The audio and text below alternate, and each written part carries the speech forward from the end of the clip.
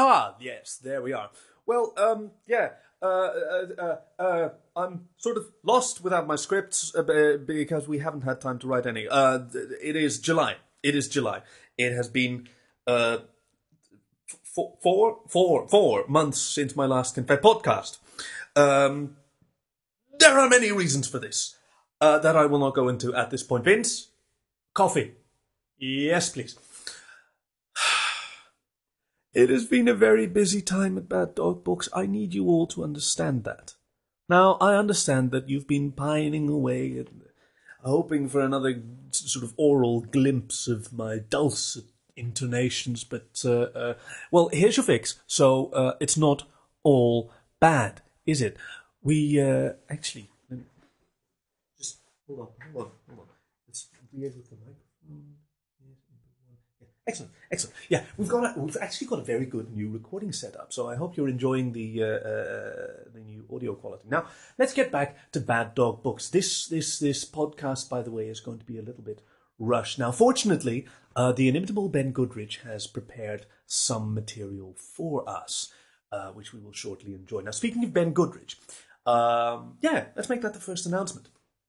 Ben Goodrich is a writer first and an editor second. I sort of managed to steal him away from his writing career for a while, but there was only so long that would last, and over the last couple of months, his attention has sort of gradually wandered back toward writing. He hasn't given up on... I was about to say he hadn't given up on Fang, but I'm going to get back to that in a second. He hasn't given up on his editorial duties, but he has taken some time to develop his writing career, and the very first result of that is now available. It's called White Crusade. It's a... first of all, it's not porn, it's science fiction, it's sort of post-apocalyptic. Oh, it's very good. I read a couple of pages when he showed me. This was back when Coyote Moon Publications was still in operation, and they held the rights. And so he showed me a couple of pages, and I just wanted it. I want it for my birthday. And unfortunately, Coyote Moon Publications went belly up, which is very sad. They had a lovely lineup, and God knows the furry fandom can use more publication houses. But that did mean that the rights to White Crusade reverted back to Ben Goodrich, and he could sell it to whoever he wanted to. Now, I fought him tooth and nail to acquire those rights, because he didn't actually want to publish it through Bad Dog Books, because if he published it through Bad Dog Books, then it would seem as if he were self-publishing, which is a little bit lame. Basically, I said, give me the book, or you're fired. And since he isn't fired, you can tell what happened.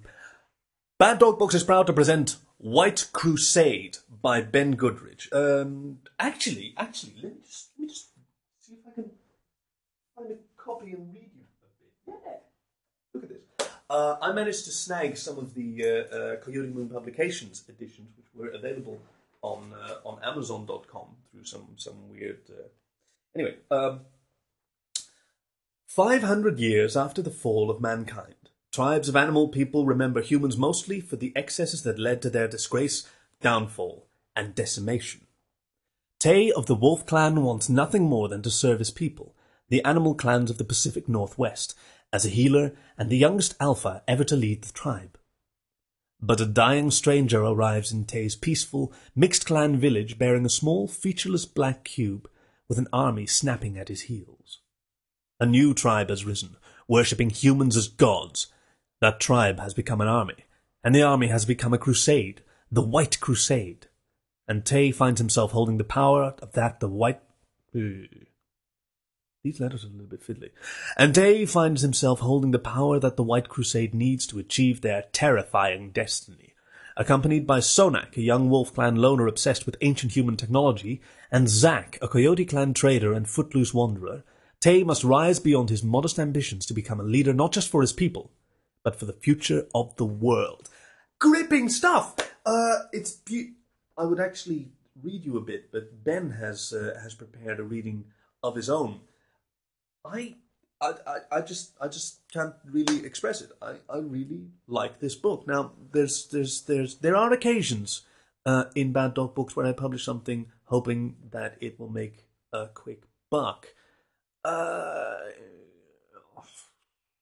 Actually, I can't think of any examples right now. But maybe one day I'll publish something that I'm not completely proud of. But this Woof.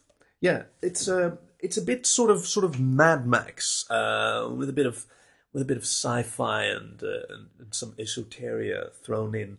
Um, the animal people that dot the landscape of a very different future Northern America uh, are very tribal. They're shamanistic. There are still pockets of humans about, and there's this crusade, there's this inquisition of fanatic zealots that sweep the land in search of some fabulous technology. Actually, I need a smoke, which I understand is not entirely cool in American culture, but I'm a Eurofag. What are you going to do? So, White Crusade. Now, it is available today at baddogbooks.com, also on Fur Planet, but the entire Fur Nation crew are over at Anthrocon at this point. Well, by the time this podcast reaches the airwaves, that is. At this exact moment in time, they're still working around the clock to get everything printed, which I sort of imagine it like the engine room of the Titanic. I mean, these guys are pulling 10 or 12 hour shifts around the clock, alleviating each other's plight, only to get back to the incredible. Ooh, sorry, I just bumped the microphone. The incredibly gruesome grindstone in order to get everything printed.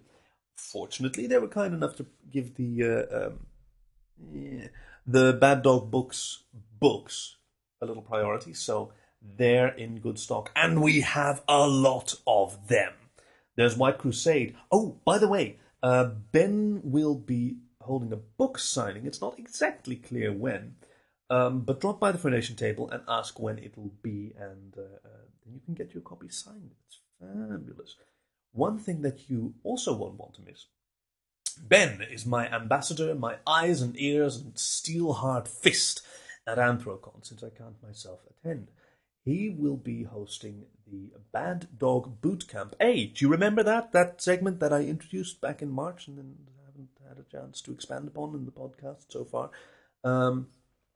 Ben will be hosting Bad Dog Bootcamp, which is for writers, in particular writers for, again, I was going to say Fang, but I mean Bad Dog books, anthologies in general. And yes, they are general now, because Fang is no longer the only one.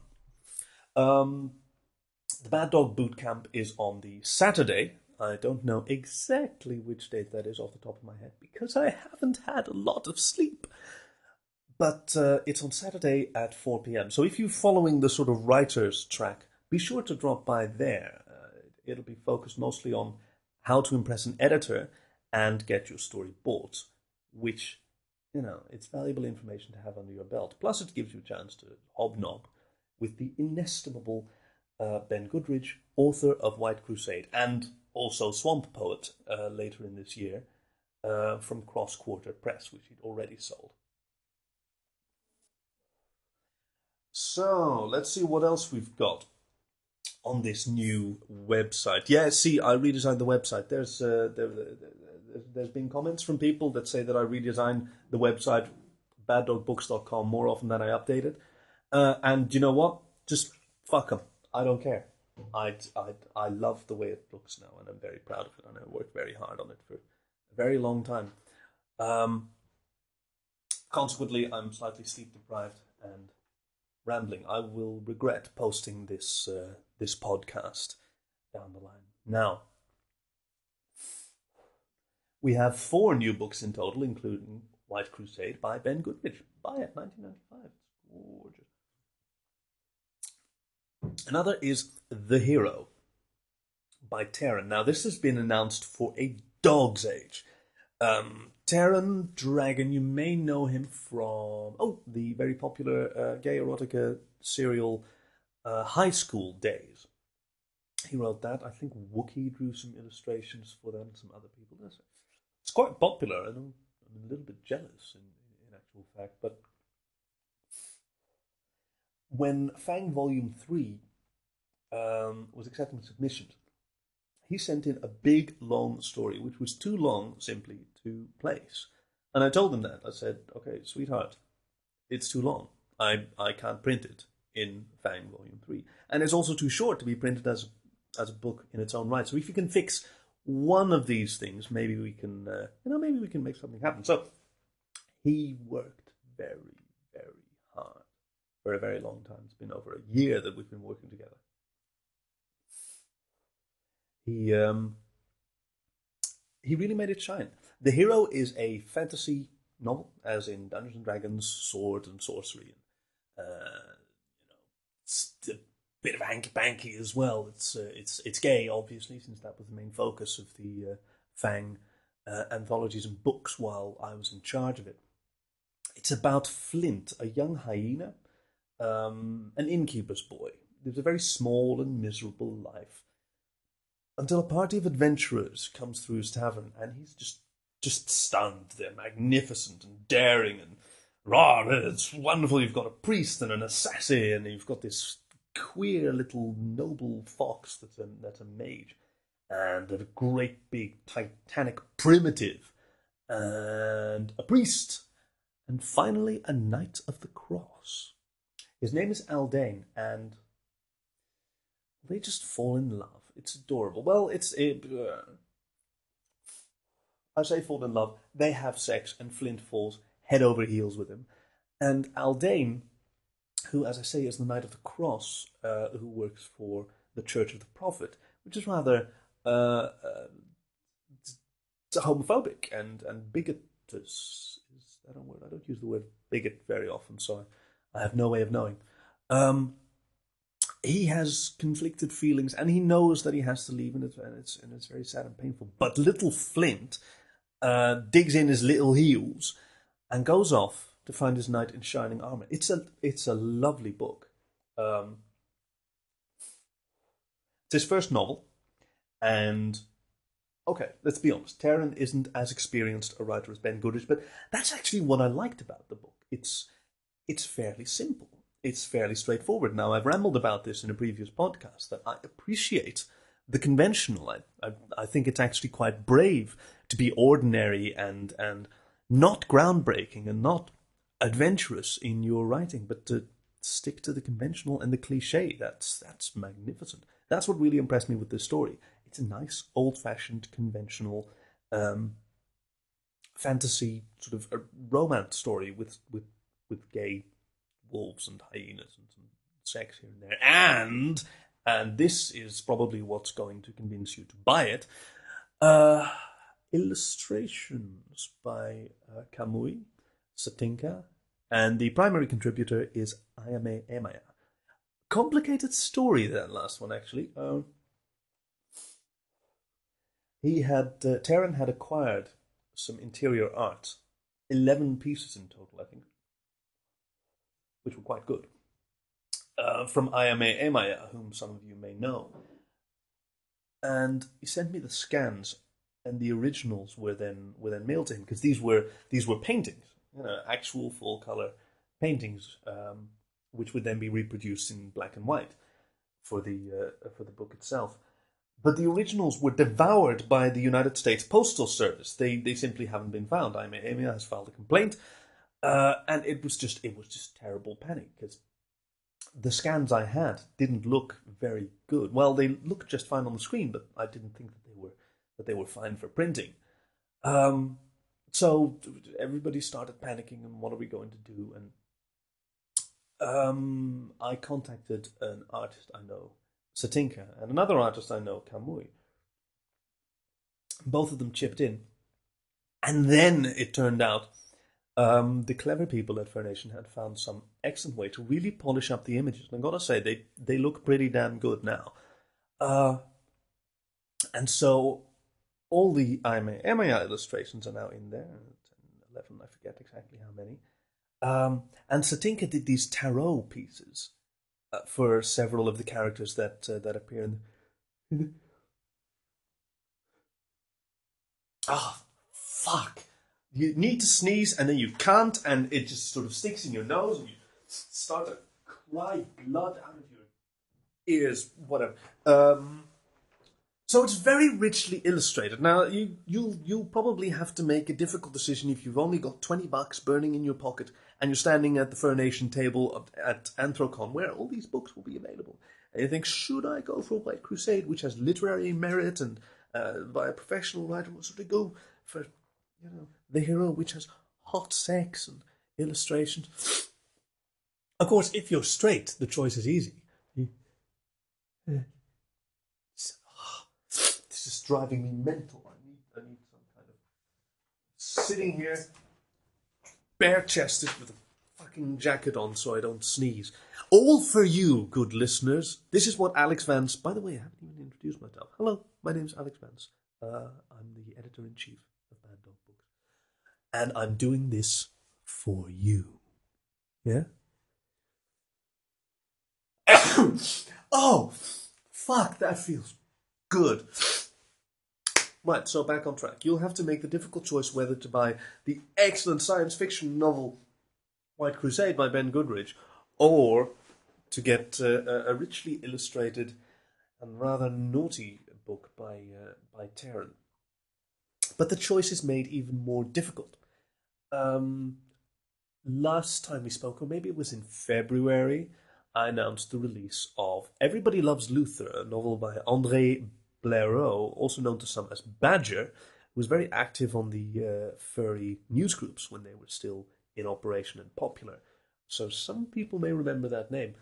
He wrote Bitch Boy, which was one of the longest stories to appear in Fang Volume 1, and I just loved it. So when it turned out that he had actual finished books that I could get and print, I was overjoyed. So we had Everybody Loves Luther, which is now available in revised format, by the way. Oh, yes, we've revised all our books. They're back in trade paperback because people kept whining. And for the novels, Kamui, who also did our logo, my God, gorgeous, he designed some absolutely stunningly beautiful covers for all of these books. So we've got White Crusade, which is a gorgeous, gorgeous cover, which he did in 24 hours. And I was incredibly impressed. And The Hero, where he designed the frame for the cover and for Everybody Loves Luther, and also for El Burrito de los Muertos, which is the sequel to Everybody Loves Luther, also by André Badger Blaireau. It's in English before you start thinking anything. It's sort of a sequel in that it follows Jesse Krolik.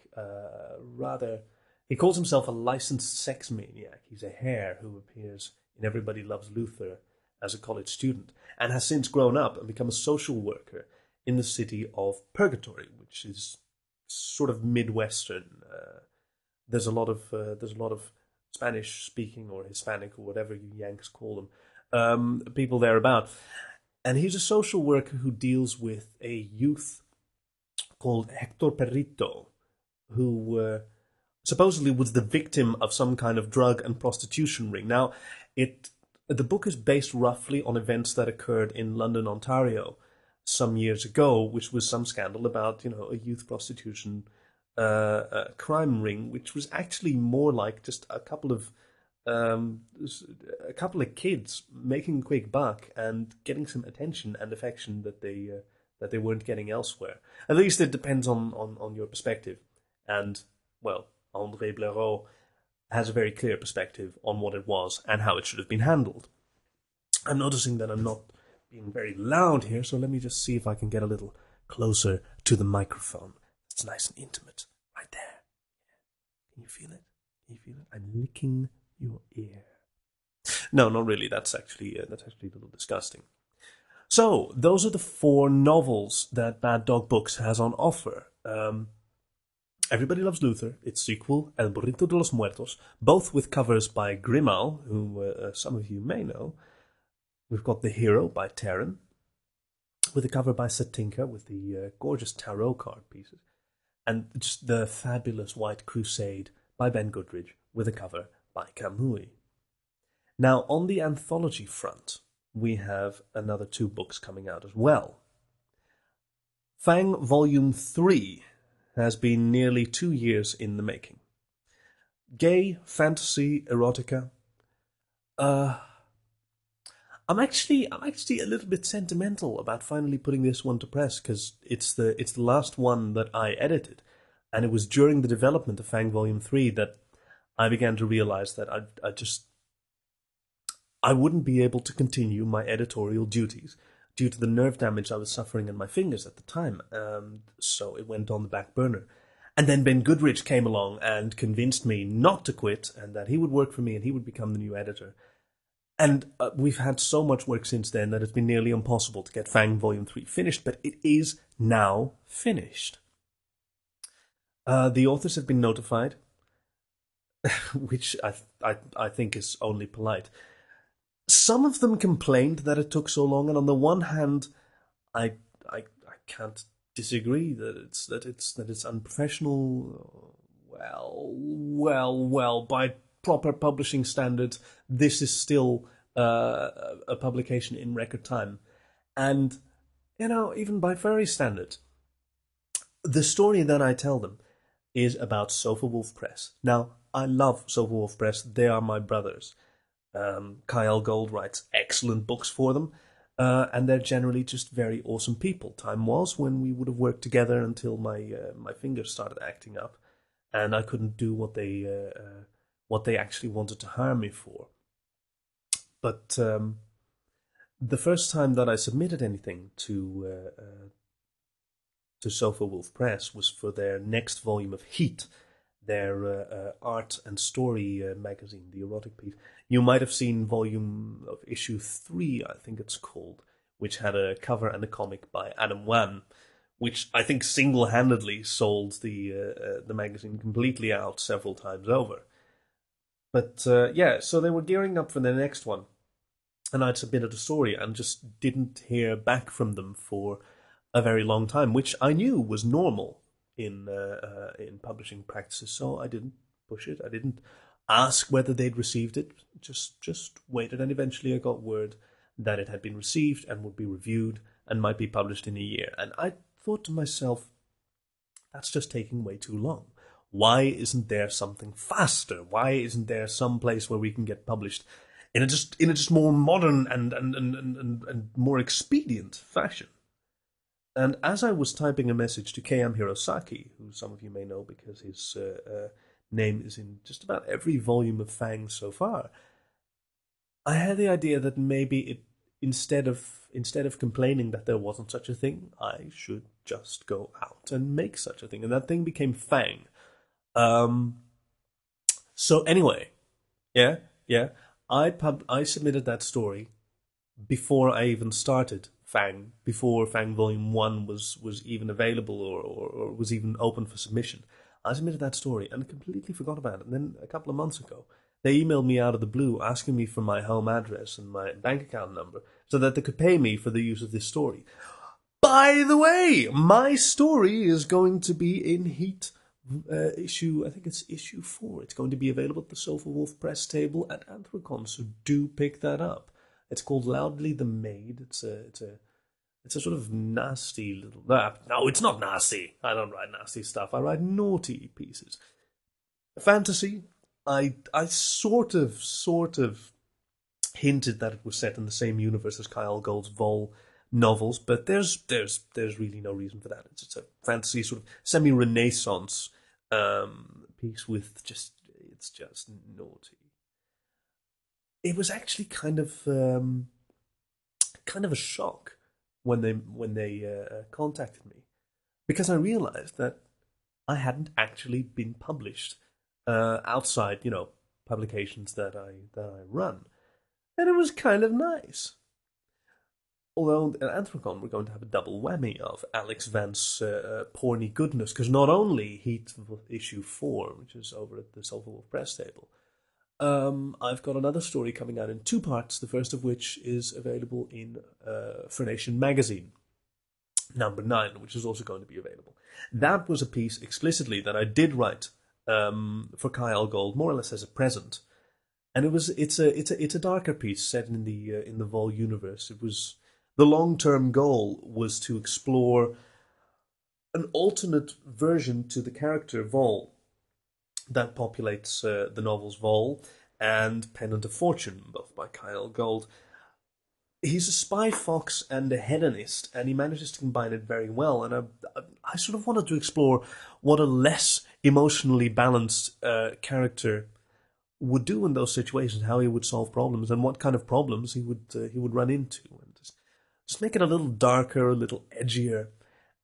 And of course, it didn't have I don't know, the subtle comfort and ease that Kyle Gold's writing has.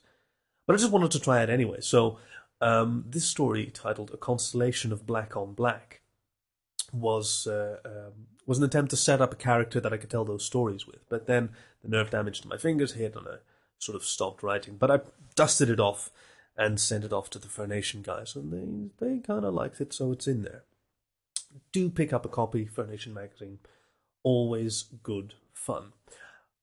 Bringing the topic back to Fang Volume 3, it is now finally available. We've got White Yotei and K.M. Hirosaki and Kyle Gold, who've written stories for all the previous volumes. Actually, there was originally going to be 2 stories by Kyle Gold in Fang Volume 3, one of which was a short story set in his Vol universe. Actually, because, I'd asked him to invent a name for the universe that his novels take place in, so that I could give proper credit.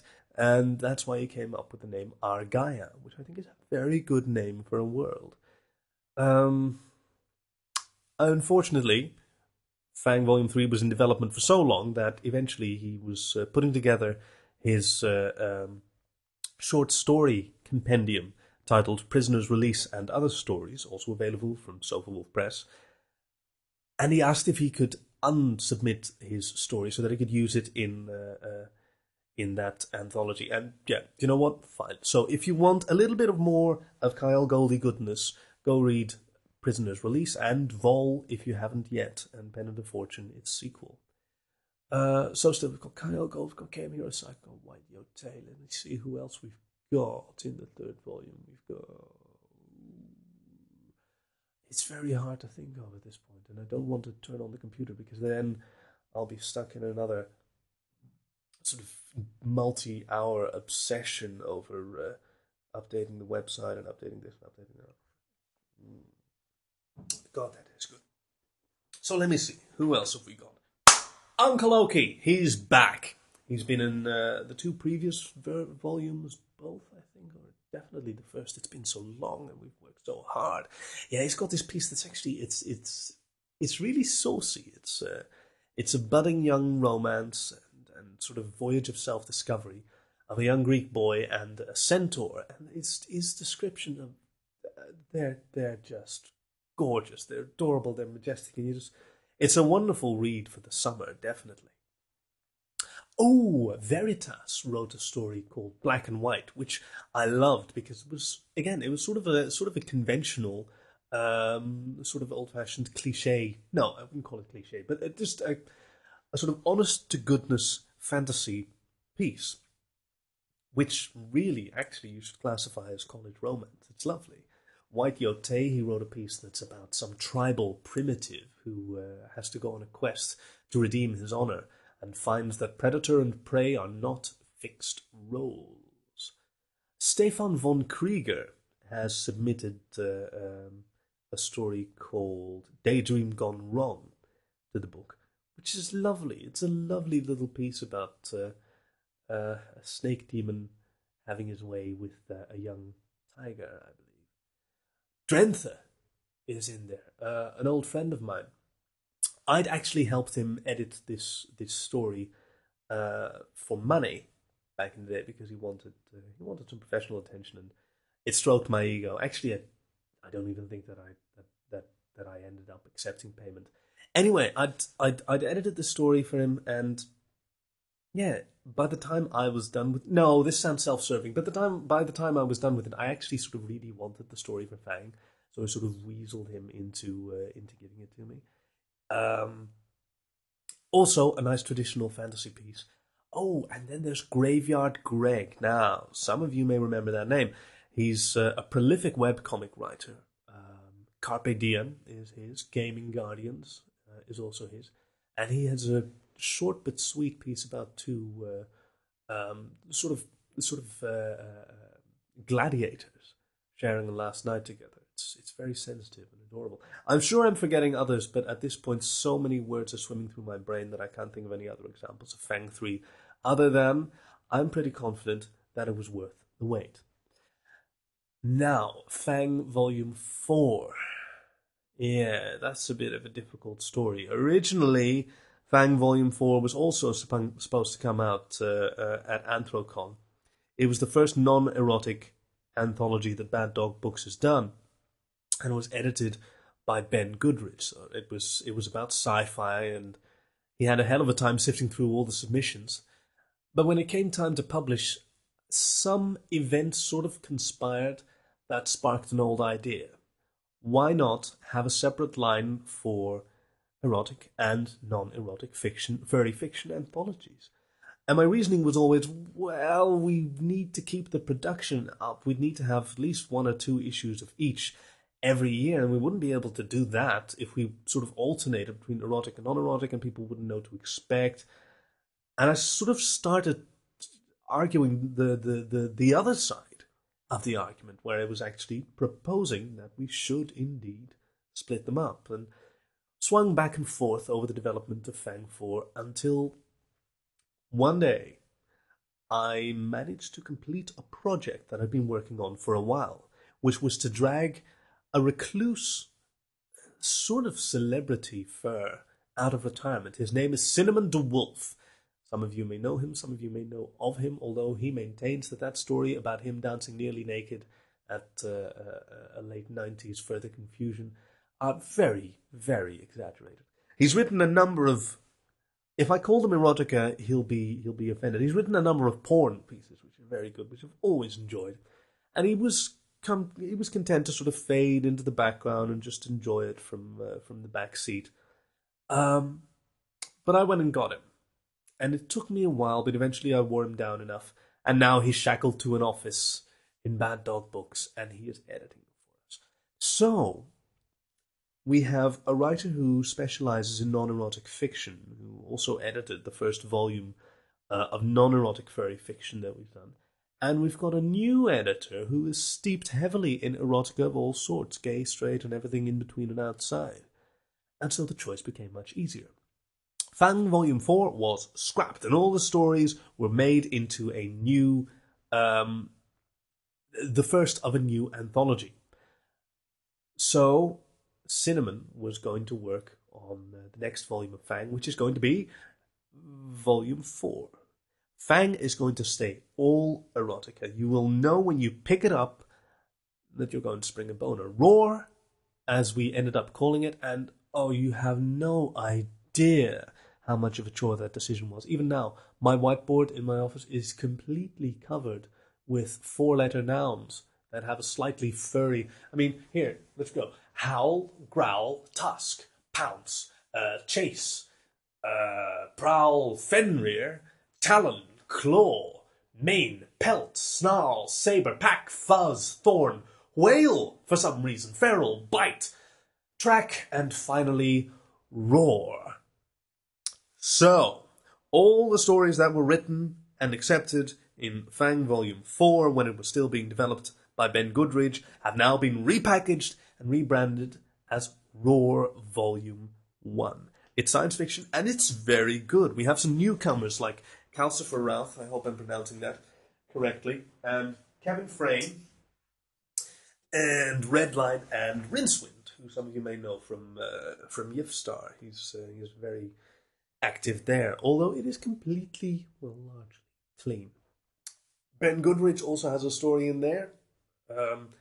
He didn't really want to put it in there, but I managed to convince him to do so anyway, because it's good, you know, and that concern outweighs any others as far as I'm concerned. There's also some guy called Alexander Wood. He's very recluse. We can't seem to get in touch with him very easily, other than to get him to make revisions to his story and to pay him. But, you know, if he's comfortable with that, then that's fine. Let me see, who else have we got? Stormcatcher is back. He was in the first 2 volumes of Fang with some excellent erotica, and has now turned his hands to a rather sensitive and emotional piece called Violet. And Kevin Frame, whom I mentioned earlier, wrote A Song for Pandora, which is a little far out and a little mind-bending. See, I'll let you in on a secret. Ben, and he admitted this to me, Ben, when he joined up, there was one thing that he really wanted to do, and he's sort of been working toward it. Fang Volume 4, which has now become Roar Volume 1, was sort of an inching in the right direction. See, what he really wants to do is to make an anthology that is like Dangerous Visions by... oh, his name escapes me now, but it's a major science fiction writer. And through an independent publisher, this guy had put together an anthology of stories by every significant science fiction author of his day, Philip K. Dick, Isaac Asimov, blah, blah, blah, blah. And this was all sort of cutting-edge stuff that they really couldn't get published because it was so far out and intense. It was incredibly popular. And, Dangerous Visions is now sort of a who's who of science fiction. But he really wanted to do that. And once I figured that out, once I figured that he was just trying to butter me up until I'd give him the freedom to basically do something like that, except for furry fandom, I told him, well, why don't you make every issue into Dangerous Visions? And we'll sort of begin with this one and really make that Roar series something far out and intense. I mean, it's also our intention to get Roar on bookshelves in brick-and-mortar bookstores down the road, which, considering that it's not erotic and that there's no pictures in it, will stand a reasonably good chance of doing. Fur Nation are working very hard with us, and we hope to have more to report as time goes on. So, here we are right now. We've got all those books coming out. I've explained to you that we have a new line of non-erotic anthologies called Roar, and that the first volume is now available. We have Cinnamon working on the next volume of Fang. Submission information will follow. We have 4 new books: Fang Volume 3, Roar Volume 1, El Burrito de los Muertos, sequel to Everybody Loves Luther. We have The Hero, the fantasy piece, and White Crusade, which I simply will not shut up about. And we have more about White Crusade coming up in a second, by the way. And it's time for Anthrocon. Ben Goodrich is going to be there. Fur Nation folks are going to be there. You can get all the books. It's been a long time coming, but now, wham bam, we've got 4 new books coming up. So I think it's about time, considering that you will all also be visiting the Bad Dog Bootcamp, that we give you a taste. So I am now going to sign off and turn you over to Ben Goodrich. Back in a moment. Oh, are we on? Oh, do I have to? Oh, the microphone. All right. You got any coffee? After? All right. This is Ben Goodrich, Fang's furry editor, coming at you on reel-to-reel tape from a cave in the Great North Woods via cutting-edge World War II communications technology. My job in this podcast, and every podcast, is to stick my hand in the Bad Dog Books baseball cap, where I've placed your frequently asked questions, reader feedback, love letters, hate mail, and miscellaneous missives. If you have a question and demand an answer, send them to baddogbooks@gmail.com, and we'll put them in the hat. So, let's stick our paws in up to the elbows and see what we pull out. Ouch! Mousetrap. File that one under unsolicited opinion and try again. Here's one. Let's see. It seems to be written on a gum wrapper in Japanese kanji with a crayon. Let me just hold it up to the light. Ah, got it. Dear editor, I sent you my story 2 whole days ago and haven't heard from you yet. What's going on and where is it? Ah. We get 2 or 3 trillion emails like this a week with this question, which is odd because they all seem to have the same 7 or 8 addresses. Mostly I think these poor writers are searching for some measure of reassurance. BDB is not in the habit of sending unsolicited letters of confirmation. However, I think there may be some in the mix who believe that the moment their story crosses the threshold, we pounce upon it eagerly and devour it with all the passion of one who sleeps in a cave and eats raw meat. The trouble is, the sheer volume of manuscripts makes pouncing impractical. What happens is that when your story arrives, it goes to the end of a rather long queue called the slush pile. This is a first-come, first-served operation, and there are no frontsies. Nor does it have anything to do with your prominence in the community or the quality of the story.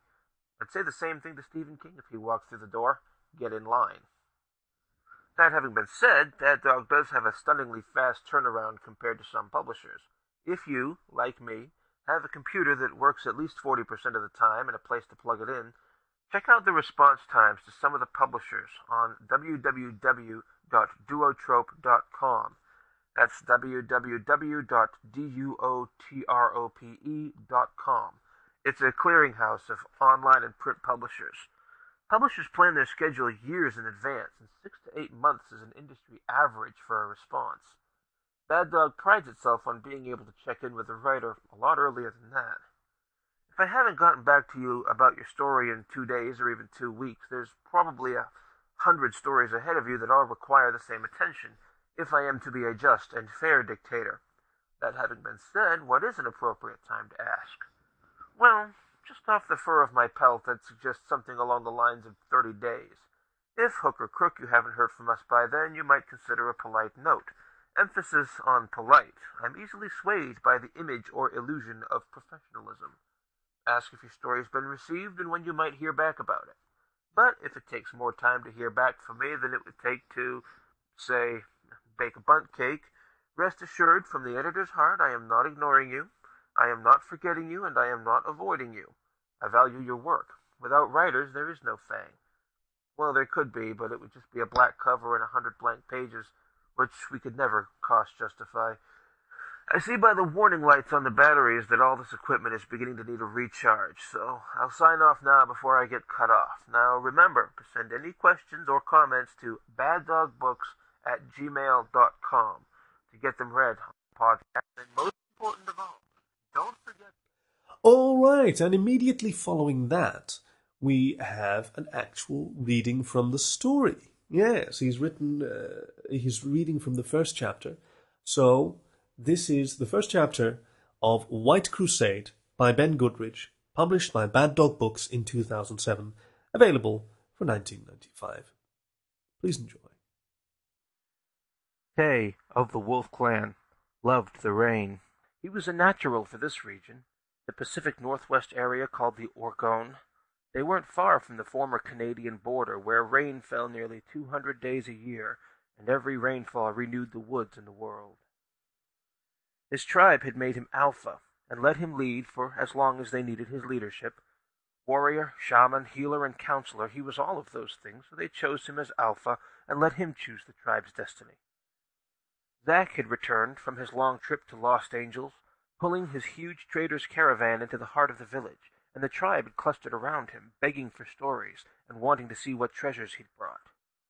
Day of the Wolf Clan stood outside the curtain of the caravan platform, letting the rain spray into his wolf's face and pour down his shaggy chest. He saw no lightning this time. The rain redoubled its efforts. Zack of the Coyote Clan sat on the edge of the platform looking down at him. He squinted at him through the rain. "I thought you were going to sleep." "The night's young. I have stories still to be told." He jerked a thumb back into the caravan. India Grey fell asleep. "Old age?" "He's not even 50. Zack looked around at the village center in this place he considered home, with people he thought of as family. The tiny round huts drooped with rain, smoke still wafted from a few smoke holes, and sparkling lights still burned in a few windows where people read or played games or made love at midnight. Hay's tribe boasted many different clans, at least 20 or more. He served Deer Clan and Mouse Clan and Otter Clan as comfortably as he served Bear Clan and Fox Clan and even Zack's own Coyote Clan. Though Wolf, Tay could administer carnivores and herbivores equally well, Zack knew that Tay must possess great magic to be wise enough to appreciate the needs of so many clans outside his own. Polyglot tribes like Tay's weren't common. "A man needs a mate," thought Zack. A mate would soon set him right. New lights joined old lights in the forest between the rows of huts on either side of the road. "Something's coming," said Zack. "I think it's a car." Tay blinked his eyes, clearing them. "Car? He's coming fast," he said. "Terrible weather to be driving that fast. Who do we know that has a car in this region? Why are they coming in the middle of the night?" Zack shrugged. "Taka and Zara both have cars, but Taka's doesn't run. He uses it for a shrine." The shining lamps flickered and flashed. The car was going about 15 miles an hour, a fair clip, and weaving. "He's going to take out a hut," said Tay. The car roared into the clearing, nose-diving into a deep puddle and sending up a fan of water. It skidded right, wallowing out of the mire, bumping across the caravan ruts. "He's headed for the shrine," said Zack, tensing. When the car struck the shrine, the driver seemed to make another magnificent effort to wrestle it under control. The shrine, a small outbuilding no more than 4 feet square, where the devout could pray in fierce heat in the smoke of the censer, practically exploded. Tiny relics scattered everywhere. The car skidded again, and Tay leaped back onto the platform as the lamps aimed at him. The engine sped up as if the driver were targeting him.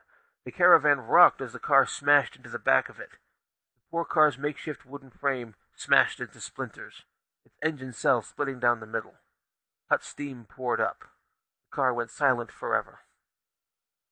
The collision awoke India Grey as the caravan shook and he reeled out of the hammock and onto the floor. He forced himself to his feet, peeling off his shirt and padding towards the tent flap. The blast of hot steam surprised him. Zack crawled on his hands and knees in the mud, inspecting his caravan for damage. Tay was tearing boards from the car's frame on the driver's side. The shrine was in ruins. "He's lashed himself to the steering wheel," said Tay in surprise, drawing his knife, hoping his shaking hands didn't cost the driver a finger. India Grey sat down on the platform to drop into one of the ruts and landed splash next to his master, peering over his shoulder and into the car. His grey fur was naturally fluffy and thick, but now it hung on him, heavy and pathetic. His curly hair hung in straggly ropes. He looked like he could be wrung out, like wet flannel. Rain poured over the body, giving the furless black skin a slimy sheen. He was lion clan or cougar clan of some sort, but his rotting flesh was stretched over a skeletal frame. He stank like a corpse. His lungs exhaled foul breath, and red, blind eyes foamed white fluid over his cheeks and jowls. Yet miraculously he lived. He moved, he breathed, even as he rotted alive. Tay's eyes widened as his lips moved rapidly in prayer, a battery of words as constant and consistent as the rain. India Grey had never seen his young master so horror-struck. Tay swallowed as he took the dying man's arms and drew him gently from the vehicle. The man weighed no more than 60 pounds and felt like a bundle of sticks. Tay noticed, wincing, that the man had left his foot on the floor of the car. It had rotted off. "Both of you help me," Tay cried. "My hut, he needs medicines and prayer. Hurry!" Zack and India Grey reluctantly followed Tay to his hut. Bad magic had done this, something evil and ugly, and neither wanted any part of it. However, neither dared protest his alpha when a life was at stake, and though they kept their distance, they ran after Tay.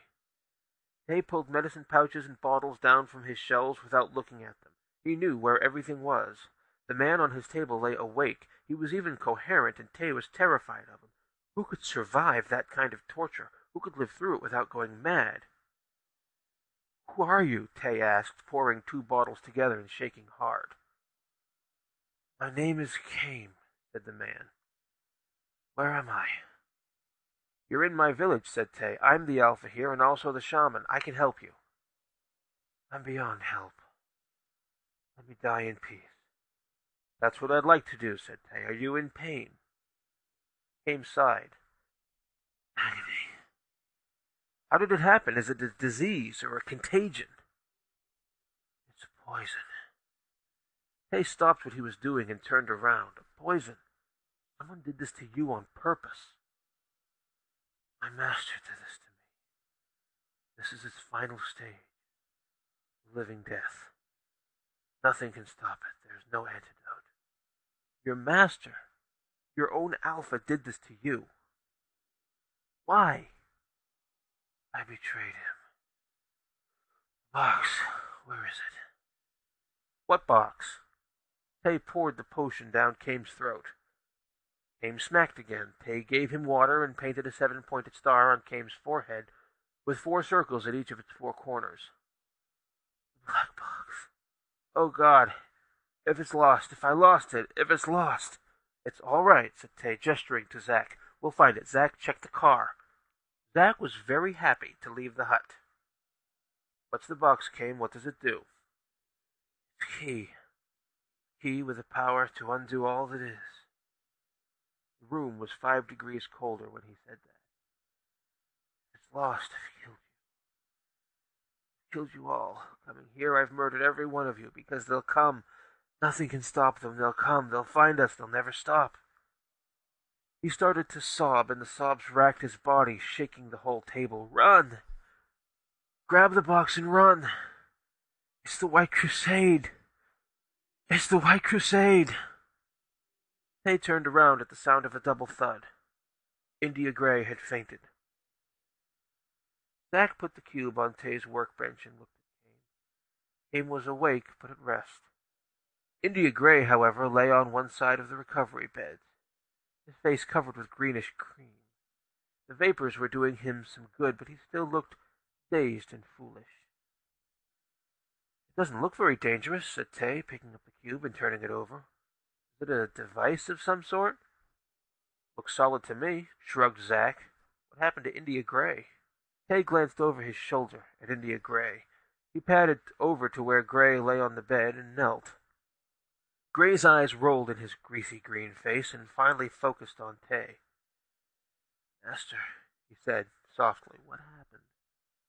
I don't know. A dying visitor said, White Crusade, and you collapsed. What is the White Crusade? India Grey squeezed his eyes shut at Tay's first mention of the name and looked away on the second as if the name was a blow. Never thought I'd hear that again, he whispered. I tried to erase it from my own memory, to have never heard of the White Crusade. They're fanatics, Master. They worship the old times. The days before the change, before Mother Earth healed herself. They worship humans as gods. Humans? Kay looked puzzled. No humans lived within 100 miles of here. What did this have to do with a dying stranger in the black box? India Grey answered the question without Tay asking. If they have anything to do with the box, or with Kame, then it must have something to do with the old world, the old times. You can bet that they will be ruthless, merciless, sweeping through here like the end of the world. We can have no normal lives now, Master. Our people are not safe, and all the things that you hold dear will come to an end. Tay glanced at Zack, who looked stricken. The poor boy apparently more easily believed the pitch than Tay himself. Still, Zack spent less time with the rest of the tribe than anyone. Tears streaked India Grey's face. How do you know all this? Said Tay, cradling India Grey's cheek in his paw. India Grey swallowed, whimpering. I was one of them once, he said, in a very small voice. I worshipped the false god, man. Well, wasn't that just thrilling? As I say, it's a very good book. Eventually I'm going to shut up about it, but not until you've all bought a copy, because it's really, really, really quite good. So that about wraps it up for today. We've had a Bad Dog Bootcamp segment. We've had a reading from White Crusade. I'm going to sleep now. I'm going to sleep forever and ever and ever, and it's only going to be made better by the fact that I know that I get to sleep while the Furnation people are still out there slaving away trying to flog these books that I worked so hard to put together. Sorry, Ben. Sorry, Cinnamon. That we worked so hard to put together. I'm really going to have to get used to the idea of working as a team, although, really, and as much as there is a team, I'm still the boss, and that's kind of a nice situation to be in. Because Ben Goodrich and Cinnamon the Wolf, they're pretty good. I mean, they're pretty damn good. They make me look great. And anything that makes me look great, I'm happy with. So on that very egomaniacal note, I'm going to sign off. Thank you for listening to the BDB podcast, and we will talk to you soon. And now go buy our damn books!